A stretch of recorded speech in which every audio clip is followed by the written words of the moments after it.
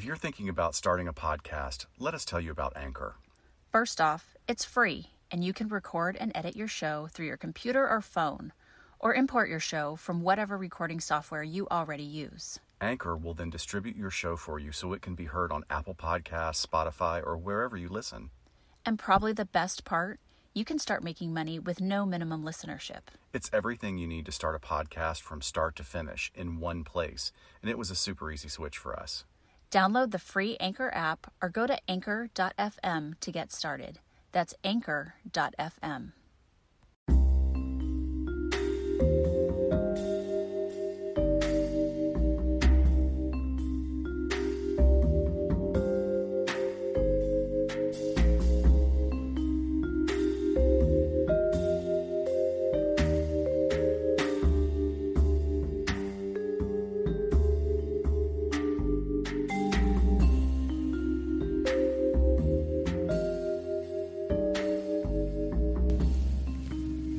Hello, everyone. Welcome back to LA Not So Confidential. We are here with episode 11. I'm Dr. Shiloh. And I'm Dr. Scott. Welcome back, folks. Okay, we have to talk. Something momentous is happening. Okay. And the momentous thing is, after we've been futzing with these mics for over a year, we finally had Fisher come over and figure out how we can actually use two mics instead of one mic. Yeah.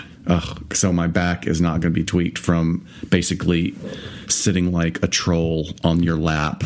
So yeah. we can use or we're in each other's mic. breath space. So bad. Oh, good. I get my own chair. No, I'm just kidding. Yeah, we got some technical difficulties worked out. But other than that, how are you, Dr. Scott? I'm okay. My back is tweaked, so I'm on a little bit of a painkiller. So who knows what's going to come out today? A little bit of a painkiller. A little bit of a painkiller. What have you been up to? Let's see. Oh, I was going to tell you. I started cold because you told me that you have to listen to it. Yeah, but I finished back to back. I did Dr. Death.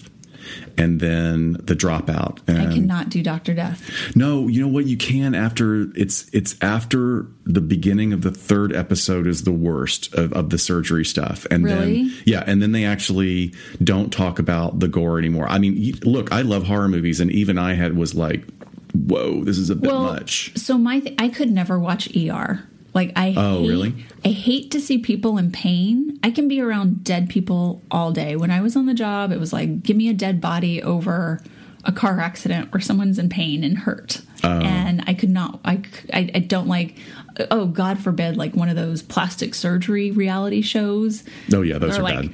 You know, shoving rods and under people's skin. Oh yeah, there's nothing like the video of what is liposuction. It's just God, brutal. It's the worst. So but I listened to 2 episodes and I was like, I can't. I'll tell you why I liked it, even though you actually do have to listen to more of the repercussions when it comes to how people are affected by this awful thing, which is terrible. It's just terrible. But what's amazing is the legal proceedings, and actually there are 2 people that come out as heroes. These 2 other surgeons in that area that are like, this guy has got to stop being allowed to be in a surgical. Yeah, that's terrible. So that was really cool. And then right after it, I listened to The Dropout, which is another fascinating story. So much in our lane about access to issues, both of them actually, Chris Dunch and Elizabeth Holmes, who at 19 dropped out of Stanford University and opened a medical testing company called Theranos. I'm sure most people are familiar with it by now because there's an HBO documentary that just got dropped. Right. The podcast, I highly recommend you listen to the podcast before you watch the movie. But the thing that I came away from both of those with that we don't have time to talk about today, but the idea that anybody believed or fell for these people when they present it as so bizarre. Right. And that's exactly how I feel about Billy McFarland and the whole Fire Festival Oh, stuff. God, yeah. How do people see him as charming and how he could talk people out of their money? And you're watching the documentary. You're watching him, and people are narrating and talking about what a great salesman he was and a cheerleader, and he got everybody engaged and involved. Motivated. And I'm sitting here with Dan and going, is everybody stupid? These people have money. How are they falling for this? He's got these shifty little eyes. He just shark looks like eyes. some Totally got shark eyes. dumbass bro that I don't know. I don't know how. But I'm sorry. Going back to the other people you were talking about, just Well, but no, there's certainly a parallel there, but there was something about that was listening to those podcasts that really disturbed me, the incongruency between what you heard people describing Christopher Dunch as he's so professional, he's so confident, he told me exactly what he's going to do, and yet every audio recording we have of Christopher Dunch, some where he's clearly under the influence of something, but even when he's not, he does not sound intelligent. His words are slurred. He is tangential. You know, that's where he's not following a linear narrative, not even when he's being deposed. Yeah. And then Elizabeth Holmes has adopted this bizarre, ultra deep voice. And look, you know, there are a lot of writers out there talking about women that have to do what we call code switching, moving into a man's world where you have to present with a different veneer, a different affect in order to be taken seriously. And that certainly I can understand if she felt like, oh, I need to be seen as this powerful. Right. I'll adopt some more masculine identity characteristics, and one of them is going to be my voice.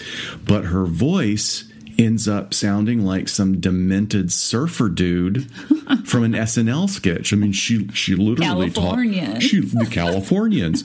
She literally talks like this over again, and you know, we're going to change the world, and people just don't get it. And it's bizarre. Yeah, it's bizarre. I wonder with the doctor if it's that concept of this is someone in authority that innately I have to believe is smart and good at what he does, and right. So the patients are in a position of having a bias, right, a favorable bias towards him because he's an authority figure. Sure. Yeah, I know. I think that you're absolutely correct. I'm just surprised that more people aren't looking at it the way we are, going, no, he sounds like an idiot. Yeah. And something else, I mean, before we get into ours, the thing that probably I would love to talk about later is that just that level of access to sociopathic self-assurance. Neither one of these people knew what they were doing. They swore that they did, and they made everybody believe that they did. And they also were unrelenting. Like Elizabeth Holmes describes herself as, you just keep going, you just keep pushing through, you keep pushing through. Well, no, you don't keep pushing through when you've already lied to people about what you're doing with their blood tests. You know, that's not... Sure, that's pushing. That's the lie going. You're slicing right through human lives, and that was virtually. And then Chris Dunch, you know, he never said no. There was an example in the podcast with one of his fraternity brothers or friends from college. They were having a party. They have an argument. Chris goes home in a huff, and then calls the guy and says, you know, I'm paraphrasing. He says, like, I'm going to beat the shit out of you. And the guy says, yeah, sure, come on back. Because the guy is like a championship wrestler. Right. So Dunch, who's like a football player, like super muscular at that time, goes over and he goes up and he thinks he's going to take the guy down. And the wrestler just floors him in the front yard. And Chris jumps up, and instead of being chagrined, instead of being... you know, put in his place, his response is, I know how you did that. I got it down. Let's do it again. And then so this supposedly uber testosterone fueled face to face becomes like an opportunity for him to learn how to fight. To just try it over and over again. Just kidding, keeps going and keeps going until he's just like a bloody mess in the front yard. Same thing with Fire Festival. If that hurricane hadn't come through, I mean, up to the 11th hour, they were still planning on following through with it, which was impossible. It wasn't going to happen. And I really think if they didn't have the scapegoat of that hurricane to blame it on, that they just would have tried and no one would have been there. I don't know. But same thing, like the tenacity of like, it's going to happen. We're going to make it happen. So that's a lack of insight. All three of these are exhibiting a lack of insight, right, or a somewhat of a lack of insight, and then choosing to look at any evidence to the contrary. Right. And lots of denial. There was also something, I can't remember the guy's name, when in Fire Festival, when they were interviewing different attendees, and there was one super good looking Asian guy, very, kind of surfer dude or frat bro accent to him. And he's talking about, how it all went down and it was clearly all falling apart. And then they basically were told, well, go get your tent. So he's laughing as he talks about, well, I didn't want anybody around me, so I took a knife and I destroyed all the tents around me so nobody else could sleep in them. Weird. I froze it at that. I mean, I took the remote and stopped it, and I looked over at Dan and I said, did he just say that? Right. Like, Lord of the Flies. Yeah, totally already. Lord of the Flies. Well, some of that Access To stuff is going to come in today in our topic. Great. Later on. But I'm very excited about this. I feel like this is one of our most sort of LA noir episodes in a way. And today we're going to be talking about Frank Lloyd Wright. Yes, the architect. I know, doesn't make sense yet. There's a story there, though. But he has a couple of really dark connections to Los Angeles. And I stumbled across his backstory and just found it fascinating. I'm fascinated by his homes here in LA anyway. But we are going to explore Los Angeles through Frank Lloyd Wright's life and how it is still being talked about today in a very, very famous case. So Frank Lloyd Wright is from Wisconsin, and he opened his first office, his architectural office, in Oak Park, Illinois. And that's sort of the area where he settled with his first wife, Kitty, and they ended up having 6 kids. And right from the get-go in his own first practice, he was kind of known for going against the grain. So at that time, turn of the century, everything was Victorian. And, kind of these tall Victorian multiple-story homes where he then decided to... Think the Addams Family or the Munsters, like sort of, traditional, almost like lots of gingerbread... Lots of little wood cutouts. Carvings and very quaint, very small rooms. Right. Lots of different paint schemes going on, right. Colorful. And he went against the grain and started working and developing prairie type homes. So that was more of like, instead of building up, sort of building out long. And that's what he was doing primarily in the state of Illinois. It was around that time that he ends up getting some clients that are also neighbors of theirs, and it's a couple. And he starts spending a lot of time with these clients, actually both he and Kitty, and there's kind of rumors of like, well, were they swingers or chicka-bow, what's going on? Turn of the century swingers. But he gets really cozy with the wife, Mama Cheney, and they spend a lot of time together, and she is described as essentially his intellectual equal. He loved that she challenged him intellectually. She was very progressive, and it just eventually figures out, this woman is my soulmate. Not the woman that had my 6 kids, but... As one does. As one does, right? I need someone to challenge me for them to be my soulmate. I don't know why I settled for someone who didn't before. But so in 1909, he decides, I'm going to shut down my office, and Mama and I are going to run off to Tuscany. So he shuts down his office, leaves his wife and his 6 kids in Oak Park, and takes off to Tuscany for a year. So this affair becomes very sensationalized in the media. They sort of... Well, culturally at the time, that would have been a huge no-no. Oh, for sure. Just enormous. For sure. And so they are sort of escaping it by leaving. But they're only gone for about a year. So, it's kind of architectural, nerdy stuff. But he gets a lot of influence after going to Europe and kind of seeing how things are being done over there at that time.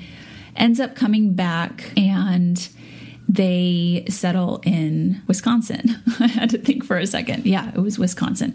But this is sort of where he starts his new life in America with his mistress and her children.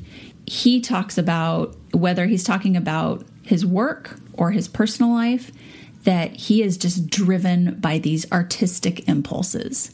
So I think impulse is a really interesting word when we're talking about what his personality may have been like. So just with that background history, before we get into what happened in Wisconsin, let's talk a little bit about him and why he probably made some of these decisions that he made, personally and professionally. Yeah, I mean, we're once again in that odd position. So this is someone who has been deceased for many years. He is an icon in the U.S. and around the world as an artist and a designer. And he still has living relatives. You know, there are several really great documentaries. There's one that was done 20 years ago by Ken Burns that has 2 or 3 parts. And they really are fascinating because I'm sure that they show a good part of the dirty laundry. And there's probably more that they don't talk about that probably is not suitable for an audience, but it is pretty interesting. Mm-hmm. You know, one of the things that when he moved back to Michigan to build a new home with his new wife, did they get married? No, they didn't get married. Okay, they didn't get married. And it was Wisconsin. Okay, Wisconsin, sorry. So when they go to Wisconsin, they build a commune, or they start a project where he is going to be doing his design work, and it's called Taliesin. And Taliesin, I think the origin is Celtic, but the word was like a character out of Celtic mythology, which was a prophet, a poet and a prophet. So right there. Sounds like some other episodes we've done. Right. I mean, he certainly was a gifted artist, and maybe he was speaking in the big context. I mean, but it is somewhat telling as this character starts to unfold that he really did later on. He called himself a prophet. And you know what? To some extent he was. He really kind of changed the direction of architecture for many architects. And then he also fought against a really ugly movement of that was happening in Europe that was all concrete and glass, and the brutalist movement. And I'm sure some people appreciate them. I think they're quite ugly buildings. But he did not do that. He pushed against it. Right. So when he created this commune / educational / learning center, by this time he was known for his designs, and he created this beautiful, large, sort of almost not ethereal, but like grounded new way of looking at design, living and learning and working residence. Right. And students came from around the world to be, air quotes, taught by him. But not only did they they didn't pay tuition, but they paid to be in the presence of Frank Lloyd Wright. And I'm sure he wasn't there that much either. I mean, he's off working on projects. And he was traveling, but they were there, and he would come and he would say, we do this is our next project. And as well as working 4 to 6 hours a day of pretty hard physical labor.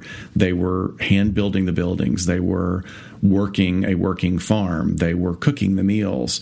And, I think it's pretty clear that a lot of talented people were drawn to him and then probably learned from being each other. There's something to be said for being in an environment that's intellectually and creatively stimulating. Sure. But, it starts to have like a little bit of a culty vibe. Oh, I mean, absolutely. it's certainly a cult of personality at that time. Right. Yeah, I think it was unique even, especially for that time, because we think of that phenomenon sort of happening, more recently. So I don't know. Definitely a narcissist, and the way that propelled him in his work was a wonderful attribute to have, but it also lends to hey, I want what I want when I want it, and I want to run off to Italy and leave my family. I want to leave my wife and 6 kids. And interestingly enough, in all the documentary material that I've listened to, nobody talks about who supported his wife and 6 kids. Yeah, I didn't come across that either. I couldn't find any information. Now, that doesn't necessarily mean that he didn't support them, but I found that fascinating.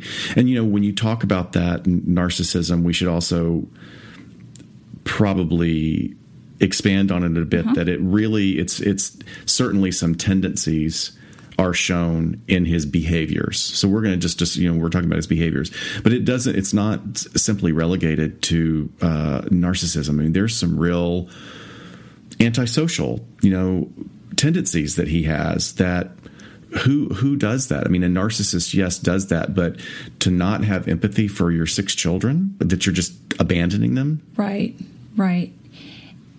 Yeah. It comes back to impulsiveness too. If you're just going to pick up and go and you're not having that I mean, I don't know. We don't know how long he considered, am I going to go or not? No, we don't have those details. But interestingly enough, in his, there's that parallel between his personal life of I do what I want when I want it, and I'm going to do it right now, and his professional life. I do what I want, I'm going to do it this way. And it happened to work, right? Well, sure. Because he was doing something radically different that was exquisitely beautiful. And it's getting reinforced with great feedback. Right. One of the things that he always said that he hated big cities because he hated skyscrapers and this and that, and the reasons he hated it, which didn't really pan out to be quite true. He actually liked aspects of big cities. But one of the things that he did in the designs of his homes is he had a very organic view of, well, where's it going to be built? How does it interact with the actual terrain and the land, the geography? How is it going to look in spring versus fall? And you see that in some of his later works. I mean, we have a collection of the Frank Lloyd Wright Lego houses here in our apartment, and Falling Water. I mean, if anybody wants to see it, Google Falling Water house. It's one of the most beautiful things ever. I mean, to imagine living there, which later we'll get to, because you can't actually live there. You can't actually live in his homes. His homes weren't really very functional, but they were gorgeous. So he builds this home in 1911 in Wisconsin, and they're living there. So again, it's him and Mema and her 2 children from her previous relationship. She brought her kids. I don't know why he didn't bring his kids. Yeah. But obviously, I mean, he probably had a decent relationship with his son, Lloyd Wright, who was also an architect, and we'll get to him later because he was in Los Angeles and he joined him. But he ends up going to Chicago to work on a job. I forget what it was. Darn it, I didn't write it down. But it was a really large project. And he gets word while he's there that something really terrible has happened at the property. Back at Taliesin. So there was a cook and a handyman that lived on the property, both he and his wife. And his name was Julian Carlton. And I guess there was some indication you got from some of the documentaries that he was sort of infatuated with Mema. I haven't seen that, but that makes sense. And so at some point, she apparently reprimanded him for something, whether it was for crossing a personal boundary or not doing something correctly on the property. I don't know exactly what it was. But he was reprimanded. Sure. Yeah. He was reprimanded. And fired, actually. She was. Oh, okay. Yeah, he was fired. Okay. And he really, and these are accounts from his wife, really was upset about this, really obsessed over this. And as his wife said, became insane over it. Now, I don't know what he was like before that, but she says that he just went insane after this incident. So after he helped because he was still working at the property because he helped serve lunch to Mema and her family, as well as some of the other people that lived at the property. And what he did is, once they were all in the large dining room, he locked all the doors and windows from the outside except for one window. And he soaked the rug, the carpeting, in gasoline and lit it on fire. So they had nowhere to escape but this one window. And I believe Mema was the first one to find the window, to start to climb out of it. And as people, including Mema and her 2 children, who were 10 and 13, as they each were leaving the window, he was waiting with the hatchet and just would hit them in the back of the neck as they came out and pull them out. And wait for the next one to come out. And wait for the next one. So it was a combination of essentially hacking them to death as they were coming out, and he's waiting for the next one. And he killed her and her 2 children, as well as 4 other members of the staff. Wow. So 7 people. I mean, horrific. It's such a horrific crime, and the planning and the violent nature of it. It's so violent, but especially what you said there was planning. There was a lot of planning, I remember doing the FBI training several years ago, and then having to use it for my current job, where we got a referral for someone that was planning some violence against a group of people, and had strategically scoped out the location where it was going to happen, and was doing the same thing, sort of knew where the bolt hole was going to be and was going to wait outside the bolt hole. Right. The exit from I'll call it a restaurant. It's not a restaurant. I'm giving no identifying information. Right. But this person was there waiting. So here's certainly planning, which would go against... I don't know if that would go against an insanity plea or not. We'd probably have to call he just Jess. Went insane, but they did say, I did find this record that when the police were interviewing him afterwards, he looked completely confused and disorganized and was saying, I don't know what's happening. I don't know what happened. What's going on? So, we'll never know. It's over 100 years now. Right. But the idea that was this a mentally ill man who had a dissociative fugue, or was he just angry? That's a big anger response to getting fired, right? Well, it is. And unless his wife, there's an underlying obsession or... Right. I think with the information that we have is probably a culmination of all of that. Because the wife did say a couple of weeks leading up to it that she saw an increase in paranoia. Yeah. So if he has that bubbling under the surface and then is triggered by this scolding from someone he may... have eyes for as well. Who knows? But, there's one thing to lock everyone in and set a fire, but to then leave them a way out so you can hack them to death? Well, and, we've referred to it here a couple of times, the Kevin Cameron model of threat assessment out of Canada. He talks a lot about those outliers, those individuals that have that underlying bubbling animosity, anger, and then when a supposed relationship breaks, that is generally the trigger that sends a person off. So maybe we have a 120-year-old example of this. Yeah, maybe. But I love to hear that essentially the sheriffs, because he fled, he did this, the sheriffs were looking, posses of farmers were formed to go look, because this vast land we're talking about. Well, and he's also a person of color. That was something that I didn't want. That doesn't need to be...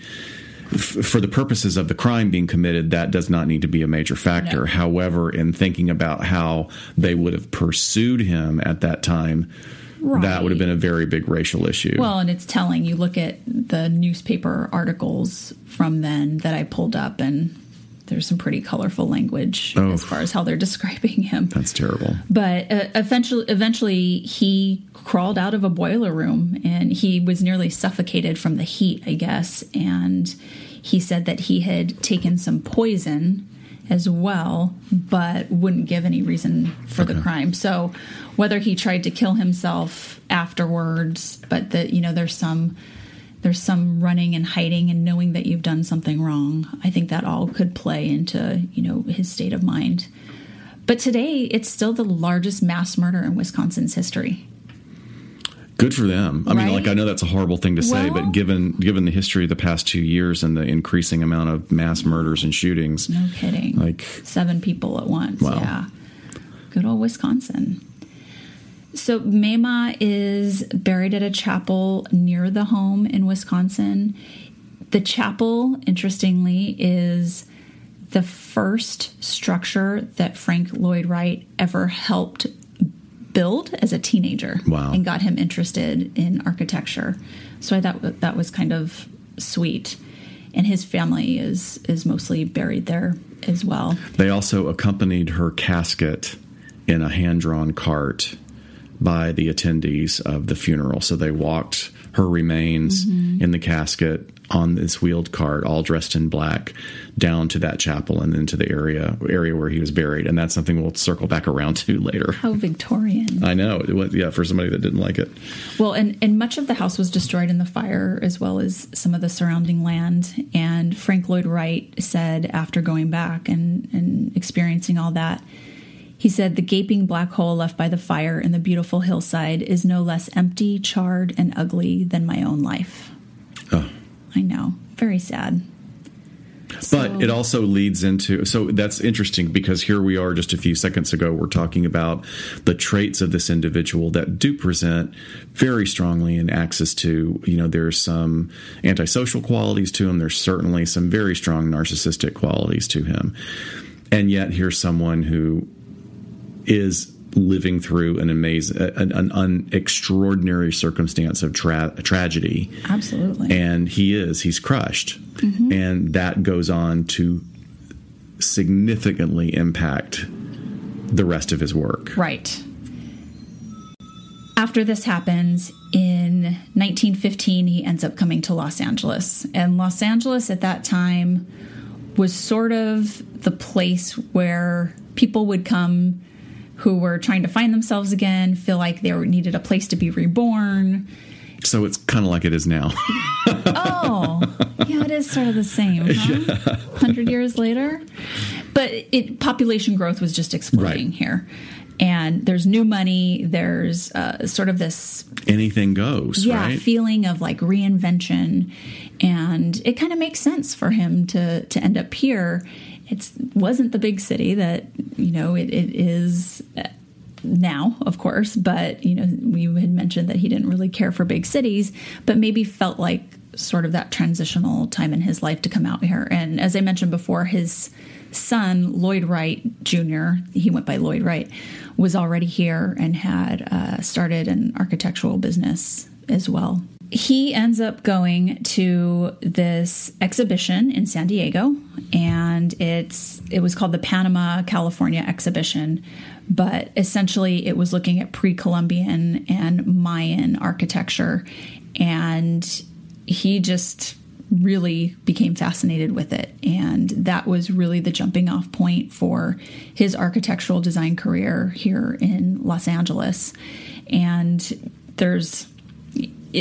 it's so interesting how it is such an LA thing now to see a Frank Lloyd Wright house or to see it in a film and think of where he was in his life when he came to Los Angeles. Right. But do you want to talk a little bit about the structures and what they look like and how they represent possibly what he was going through? Yeah, I mean, it has to do, it's an interesting confluence of information at that time, which was not particularly accurate. So even though he was here, it's sort of like a mini World's Fair. So it was California and Panama, looking at sort of the indigenous cultures and the indigenous influences that architects and archaeologists were aware of at that time.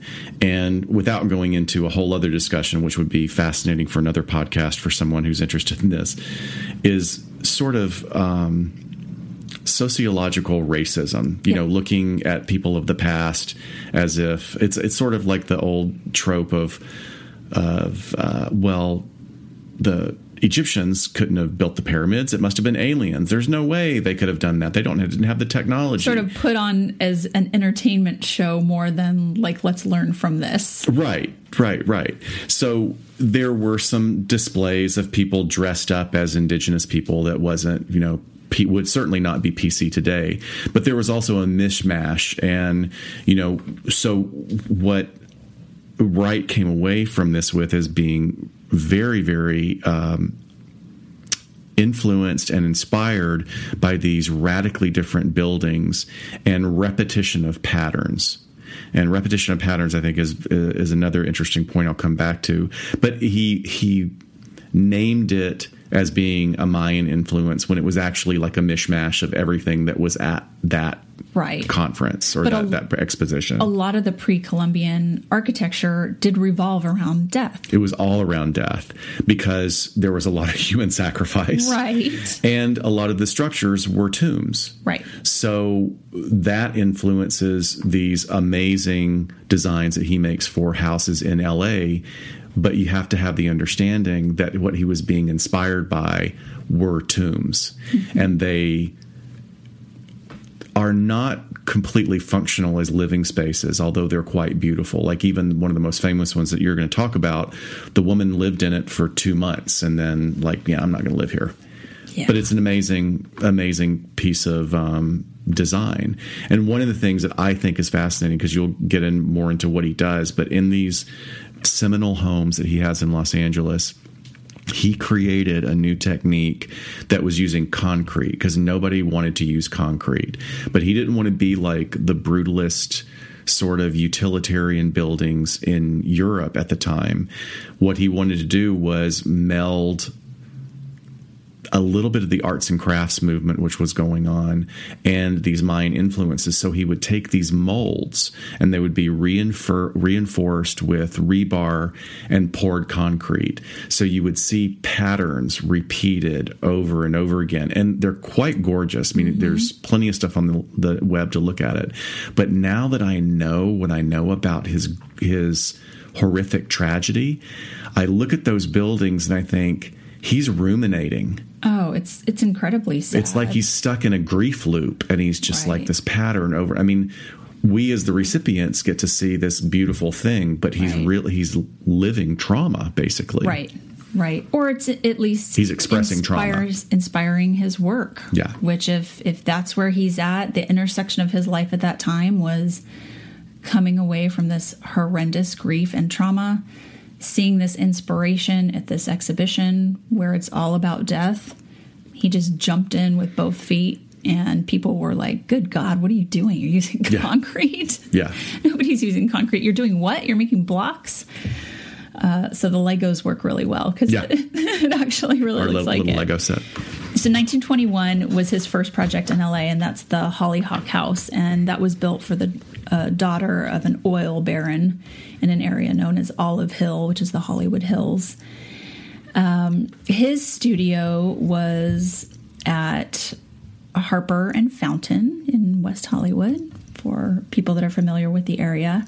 And just tons of his homes have been used in films. I think the Ennis House is probably the most popular that has been used in tons of movies out there. And probably the most recognizable one is a scene from one of the most gorgeous and I think gorgeous and disturbing scenes from Blade Runner. Oh, right. When Decker goes to talk to the android designer, and they basically use the Ennis House as they use some shots of the exterior, and then they drive in, right? Yeah, but they also the interior. It's sort of like they took inspiration from the interior, and then they recreated that on a soundstage to film it. Oh, okay. I did not know that. But I mean, you couldn't have a more noir movie than Blade Runner, which is sort of a futuristic noir. Right. And growing up here, I think my mom took me by it. We drove by it, but she always just referred to it as the Mayan house. Oh, okay. And for all these years, before, mostly as a kid and a teenager, I just thought there was one. I didn't realize that there were several. Yeah. And actually, out closer to me, there's some as well out east. But even in the 1980s, film producer Joe Silver, he bought the Stroner House, which is also here in Los Angeles, and he restored it. And he was obsessed with Frank Lloyd Wright. He even incorporated some homages to him in his films, for like in Die Hard, the news station is KFLW when they drive up. Yeah. And then there's a scene where the villain Hans Gruber is talking about this Frank Lloyd Wright bridge. It was actually a real model and a real design that he had done for a bridge up in the Bay Area, but it never got made. But there's this whole scene where he's talking about it. He's looking at the model on the table when they're inside the building. Yeah, given all the structural problems that Frank Lloyd Wright's structures have, I don't think he'd want a bridge. Definitely not. Now, is this the one that looks like a mouth? No. Oh, that's a different one. That's the one. That's one we'll talk about later. Okay. No, I love how a biographer of Frank Lloyd Wright, Brendan Guild, he said that his homes here in Los Angeles are better suited to protect a Mayan god than an American family. Exactly. And I think that's just perfection, because these haven't been great livable spaces. Again, you talked about some of the documentaries, but you can see how people don't stay in them long, or how, especially now, how they're falling apart and the restoration that has to go in. There's a lot of money that has to be put into restoring them. Yeah, and, we have a connection to the Ennis house, so we know that there's a lot of work going into that to make it livable. But even later on in his life, he started a movement.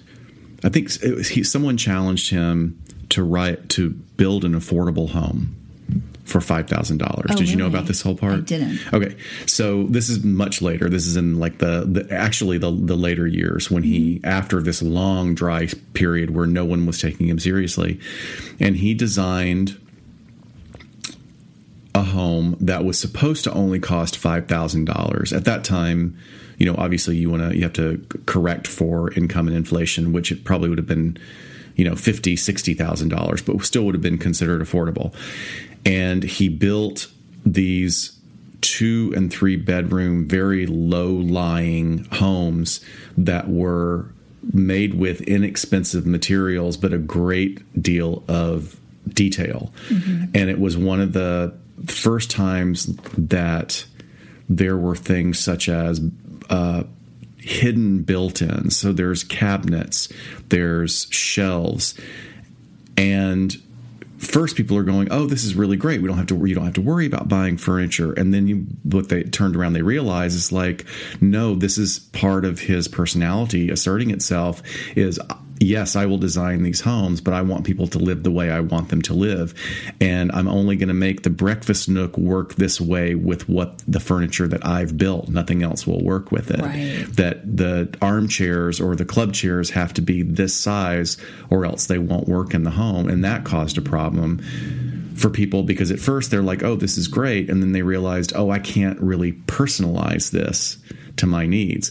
And it also became the granddaddy of the ranch house, which became bastardized and mutated into sort of suburbia, which would have horrified him. Definitely.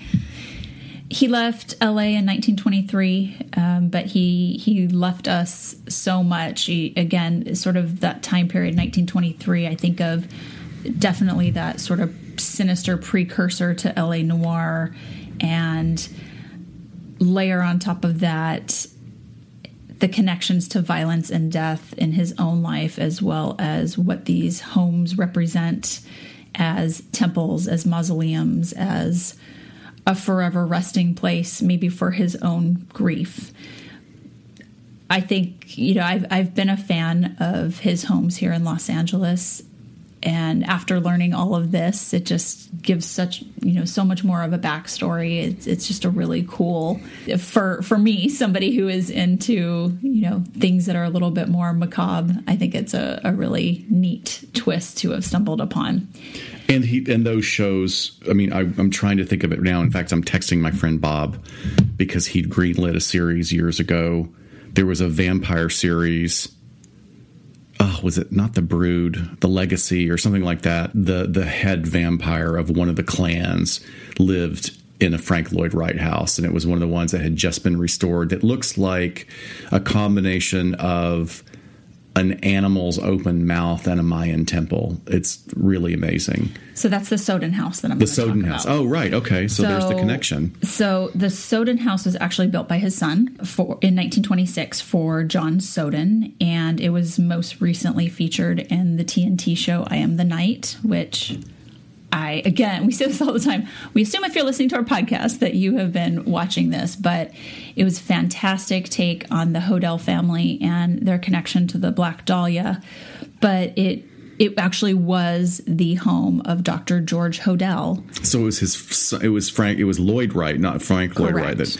Okay, that's fascinating. And also, it's interesting because I'm old enough that I remember there was a TV movie of the week starring Lucy Arnaz as the Black Dahlia, which is very interesting. Oh, yeah. It was like a kind of a big thing back in I think that must have been the late 70s. Oh, my God. And it was like a big role for her, and she was really great in it. But now watching this series, I Am the Night, you realize, like, oh, this whole situation was way darker than just a poor young woman getting murdered. Like, it was way darker and a stone's throw from your apartment right now. Yes. Literally the last time I was waiting for you, I drove by the house. So the Soden House, it's also known as the Franklin House. It's on Franklin Avenue. It's been called the Shark House because it does look like that big sort of mouth. It does have some of the Frank Lloyd Wright sort of Mayan influence as well, that his son sort of took over and started implementing into his own work. And the poured concrete and the repeating patterns. Right. Yeah. Right. Kind of that chunky blocking is all throughout. But they film on location in I Am the Night, so lots of interiors, which that has also been in several other films and TV shows as well. But this really cool sort of indoor-outdoor space with a pool and a courtyard and just some really neat details inside. But so if you have not been familiar with this story, and I would encourage you to not just watch I Am the Night, but the companion podcast to it is Root of Evil, and it talks all about the Hodel family, and it's done very well. It's absolutely excellent. It's almost like LA's Jack the Ripper story. Now, 100%, that's what I think. Right, because it's not, although it's not certainly not the numbers that Jack the Ripper killed in London, but the idea that it was such a bizarre murder and a bizarre crime, and it shook police up. Like, it was so bizarre and very vicious. Jarring. It's jarring, right? A jarring scene, and oldest unsolved. Right. You know? For years, for decades, completely unsolved, with all of these conflicting theories and conflicting ideas of who was guilty. Right. Yeah, right. So Dr. George Hodel lived in the Soden home, and it is believed that he killed the Black Dahlia, and that's where she was murdered.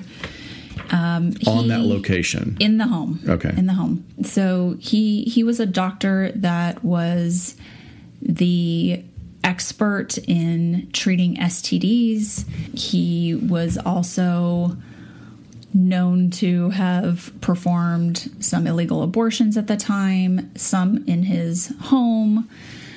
If you want to learn more about it, again, either listen to the podcast, Root of Evil, or I would really encourage you to read Steve Hodel's series of books. They're called The Black Dahlia Avenger, number 1, 2, and 3. There's 3 volumes. And the connection there is... So Steve Hodel is George Hodel's son, and he lived in the Soden house as well, growing up, and he ended up becoming an LAPD homicide detective, and at some point was turned on to this idea that his father had been one of the suspects in the Black Dahlia case. And he said, I'm going to set out to investigate this to prove it wrong, because there's no way. And he ends up saying, oh my God, it totally is my dad. And I have uncovered way more information than anyone else has to prove that. So his books are just filled with a ton of research, and he does a couple of several of the episodes of Root of Evil as well, talking about this. But if you want a real deep dive, he's got those 3 volumes. So the part for me that was just like blew my mind, and this is sort of what I'll end with this whole sort of dark connection to Los Angeles, is that when Steve Hodel is doing his research and doing his investigation, he realizes that the USC School of Architecture, which is a really prominent architectural school, has, of course, archives on Frank Lloyd Wright and Lloyd Wright. So he's like, okay, I'm going to go take a look at them and see what they have. You know, he's unturning every single stone. So he goes down to the archives and he starts looking through the files, and he finds a couple of receipts. And these receipts are basically for landscaping. And he finds a receipt for 10 bags of 50-pound cement bags. And he finds receipts for $300+ of landscaping that was done, including bags specifically of Fertilite brand fertilizer. And these receipts are dated January 9th and 10th of 1947. So, do you know what day that the Black Dahlia's body was found? No. January 15th, wow. 1947. Do you know what was used to drag her two body parts from the car to her resting place and what were left at the scene? I would say it's probably the concrete bag or the fertilizer bags. 2 bags of cement and 2 bags of fertilizer, and the bags were left there. Clearly a different time, way before forensic files. Because this is the kind of thing. Clearly, because this would have been solved in half an hour. Exactly. Come on. So to me, I was just like, boom, that's physical evidence. Yes. And it's amazing. You know, after all the theories, like you said, and for it going on for so long. And if I can't imagine, again, if there's anybody listening to us that doesn't know at least the rudimentary basics of the Black Dahlia case, is that this young woman, her remains were found in a field in South LA, completely. Her torso was severed from the lower half of her body. She was cut in half. Surgically, for whatever reason. Right. I mean, completely bizarre. It is. Which would have required someone who had, much like the Jack the Ripper, right, had medical experience, or butchering, maybe even. Yeah. There's so many more connections, and I'm not going to go through all of them because I just wanted to really connect the Lloyd Wright properties to this. But there's handwriting analysis. There is recordings of him talking about this case.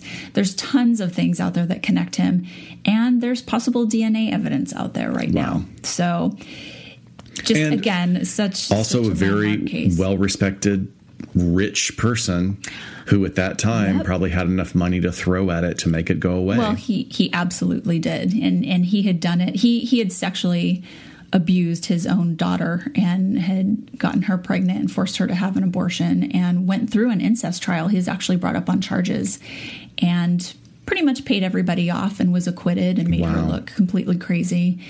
And so he made his daughter look crazy. And don't wonder if did she get institutionalized? Do we? I wouldn't be surprised, because that was the big answer for any kind of family member you didn't want to deal with, is lock them up. For a very short period of time. Okay. Yes. How tragic. But her story is all throughout Root of Evil as well. And then, he thinks that the cops are maybe starting to close in on him, and he takes off to Asia for the rest of his life. Actually, he comes back to San Francisco, but in his last few years, but lives to a ripe old age of 91 or so.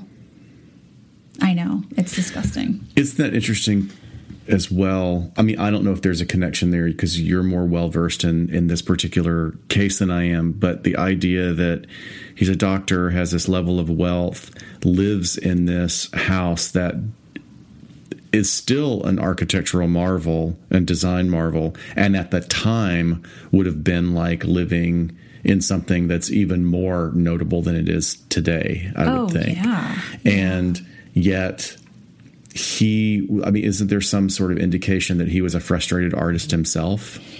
Right. So he was obviously highly, highly intelligent, but very much wanted to be an artist. And as a child, it was, trying to put him in music lessons. And then as he got older, he at this period of time really got into the Surrealist movement. And it's so fascinating. There's so many more connections from the way that Black Dahlia's body was mutilated to works of art in the Surrealist movement at the time, and how she was basically the ultimate Surrealist art project. But yes, to answer your question, I'm almost speechless because that, all I could think of, because I did not know that particular aspect of the case. Mm-hmm. And yet how many times as somebody who is, I'm a media guy. I was raised by a television set and movies. How many times has that been used as a plot in a thriller or a horror movie? Right. That the killer is using death as his artistic expression. Right. And here it is. Like the sort of the granddaddy exhibit of it, right? Yeah. He was very, with this very eccentric house, he hosted these wild parties with sort of the arts community, and he and the Surrealist artist Man Ray were very, very close. Wow. And yeah, there's just, a lot of sort of sexually deviant goings on at the house. Obviously with the molestation of his own daughter, rape of his own daughter, which is pretty clear if you're going to go if you have that right. sort of a parameter of acceptable behavior. I wouldn't be surprised if I'm sure there were a lot of substances being done. Oh, absolutely. Yeah, I was just going to say a lot of substances being done, as well as drugging people to erase their memory. Wow. Of things going on. So it's fascinating. More fascinating. Sometimes I'm like, oh, okay, Black Dahlia, everyone knows that. It's LA. It's been everyone done. Talks about it. Yeah. Everyone has their story about it. But when you dive into the George Hodel side of it, it just is mind-blowing. And honestly, I hope that a DA one of these days or a law enforcement agency says, yeah, we're going to pick this up. Look at everything that Steve Hodel has done, and we're going to close this case. So in I Am the Night, is that factually correct about her being the illegitimate daughter, his illegitimate granddaughter? Yes. Okay. Yes, those characters are. Wow. Yeah. Wow, that's so disturbing. That's also a great scene between the adoptive mother and the mm-hmm. daughter when she figures it all out. Right. Wow. So that is all. God, everyone's so good in it. Chris Pine is amazing. He's a really good actor. He's really good. I think it's hilarious that he's not only is he a good actor, he's got great comedy timing. I don't know if he's a nice person. I hope he's a nice person, or I'd be so sorely disappointed. But he's so good looking that in order for you to not be distracted by him on screen, they always have him being beaten up. Right. He always has a cut or a bruise on his face. Like a black eye or a cut lip or, even in Star Trek. Yeah. It's very smart, because otherwise it's like looking at this giant man kitty. He's just so pretty. Yeah. So on April 20th, I'm going to be doing a Black Dahlia bus tour in LA. Oh, wait. Yeah, you keep telling me to check my calendar, and I keep not doing it. It's sold out now. Damn it. You know what? How about if I just run alongside the bus? Oh, that's a fantastic idea. Or if I just I'll do a really sad imitation of I'll dress up. I'm Chris Pine and run beside the bus. Oh my God, and they're yeah, sir, you're not Chris Pine. No, maybe you can pay my mom off to take her ticket. No, that would be great for you. I will let you guys know how it is. I plan on obviously documenting it as we go along that day on our social media, but it should be great, especially with just kind of my newfound interest in the story. I'll put out all the information out there, and we'll see how it goes. I think it's going to be fantastic. I just think this whole episode, maybe it's not the typical one that we cover, but it's so interesting looking, just stepping back and looking at the big picture. There's so much more information, but how these things are connected, that these people that strive to be something. Here is Frank Lloyd Wright, and Lloyd Wright pushing the boundaries of architecture and art and form and function in order to bring about a new way of looking at our residences and our workspaces. And they are the embodiment of free flow of talent, regardless of the fact that they have some personality stuff going on. I don't know about Lloyd Wright, but certainly Frank Lloyd Wright does, his dad. And then here is, if this is accurate, if it does turn out that Hodel is the murderer, that he is the ultimate bastardization of that. Right. The true dark side of it. I mean, they were interested. I mean, circling back around to Frank Lloyd Wright had some stuff that is fascinating. His third paramour that he ends up with at Taliesin West, after they build another version of Taliesin in Arizona, is a Russian woman. God, what was her name? I have it here somewhere. Olga Vanna. And when they met, okay, so when you were talking about him meeting Mema, she was his, what did he call her? His intellectual equal. Yes. Okay. Yeah. So he acknowledged her as his intellectual equal. Right. So then when he gets with Olga Vanna, he sees her as his muse. And interestingly enough, she was involved in a spiritual movement in Russia by a very charismatic, almost cult-like leader named Gurdjieff. It was a spiritual movement at the turn of the century that was very much akin to what we saw in Wild Wild Country. She was very high in that organization. Then she, hooks up with Frank Lloyd Wright, and they begin yet another community at Taliesin West where people are basically working for slave labor. They're cut off for the outside world. They don't read. They didn't even know until days after Pearl Harbor was invaded that something was going on. And these people were there willingly because they were learning about their art. As they always are.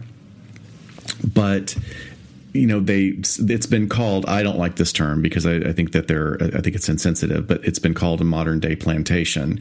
But, there's a lot of movies that they show in these documentaries, and there were no people of color. That was very interesting. I think there may have been one person, it looked like, that is sort of telling about the times, about what was acceptable in that level of society. There's a lot of sort of implied and inherent racism in art at that time. But it's fascinating. There's just all these layers and levels that we get the benefit of it, but we don't see sort of the damage and the wreckage. And there was something else at the end of the documentary I was watching, is that in his elder years, he lived into his early 90s, and he had another surge of nonstop work in the last 8 years of his life. Like, you don't hear about that much, that kind of phenomenon where an 89-year-old architect is being like, please design something for me. Right. And some of his most beautiful and impractical works were designed there at the last of his life. But I thought it amusing, disturbing, or a combination of those two, that at 90, I think he was 91, he got the news that his first wife had passed away. And his son waited several days to tell him about it because, he was frail. And then he tells him, and apparently Frank Lloyd Wright just falls apart, like is crushed and is wailing, my love, my true love. Wow. And I could imagine being the son at that time going, you abandoned us. I'm sorry. You haven't seen her in decades. Right. So once again, tying it back to from a pure DSM, the death of the narcissistic extension. Yes, so the I person who is whoever he chose at that time. Exactly. If Olga Vanna is not here, if Mema is not here, then I go back to the original person that is that part of me that I can either internalize or I can pretend is not there. Mm-hmm. But the idea that he still had some kind of relationship with this woman that he had treated so horribly. Yeah. Very interesting stuff. It is. I really liked this. I thought it was something different, and it was nice to sort of come back to LA too, because we venture off into a lot of different areas. This podcast more about us being LA based rather than all of our stories. Right. But it was nice to definitely come back home for this one. So we would like for you, of course, to follow us through our social media. On Instagram, we are at LA Not So Podcast, and Twitter at LA Not So Pod. And Dr. Scott has been very busy on our Facebook page, getting out some really good articles, some interesting news articles. And lots of memes. Lots of memes. Memes are his thing. Thank God for Googling Candace DeLong memes. I love that Candace DeLong. She comes up with some good zingers. She sure does. Her Twitter bio says something so great. I'm going to have to find it here. Here, tell people to subscribe while we're So please subscribe. If you're just streaming, that's wonderful. But if you'd please subscribe to us, and please go to the iTunes store and give us very high ratings. We would be eternally grateful for it. And we are also looking forward to seeing people at the True Crime Podcast Festival in July in Chicago. I'm totally stoked because I'm going to be taking some time off work so that I can go several places at that time. Yay. And we're going to be meeting up with some of our new colleagues that we've only met in virtual space. So we can't wait to meet Jessa and Nick from Getting Off Podcast, Yay. which is wonderful.